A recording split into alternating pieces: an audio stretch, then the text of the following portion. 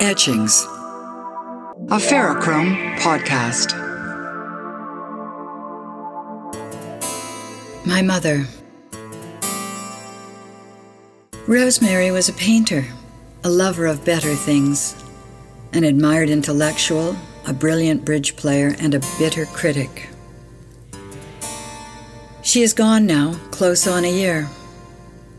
And the memories of her death are so painful, I sometimes feel I can't go on.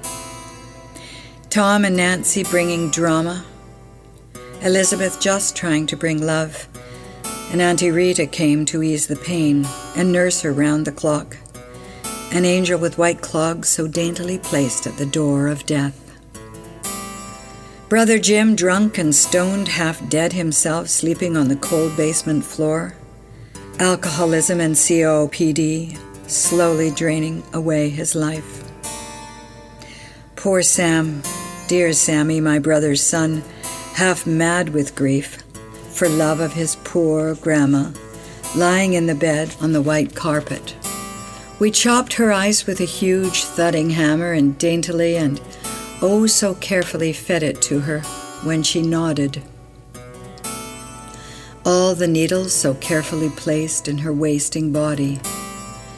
She was stopping her nervous worrying. And Tom played his guitar. And Aunt Edna and Cousin Donald came, and there was grace on that Sunday afternoon. She finally called for the minister to come, and through our tears he read the last will and testament, and we took the wafer. Was this really happening?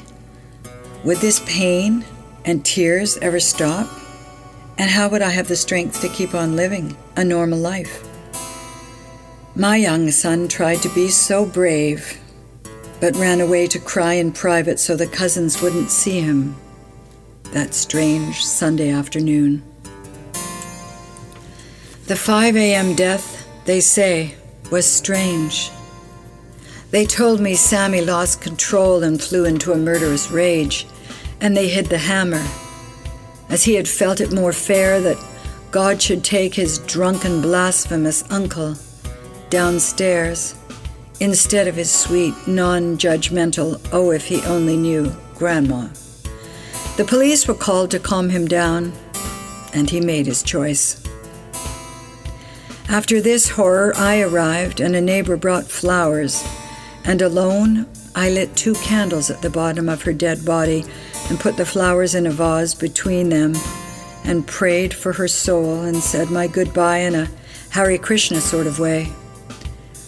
I burned the silver candlesticks, her special ones, and we were alone. The taking away of the body by strangers from the funeral home was a strange and almost comical darkness. A surreal chill filled the kitchen where I sat. How impersonal, my mother's body being moved out of her home, past me and into a black station wagon hearse, by strangers. What a bizarre custom this was. I felt my body, bones, and blood disintegrate on that kitchen chair, and a numbness creep into my soul. There was nothing left. And I am still crying 1 year later, my heart so broken.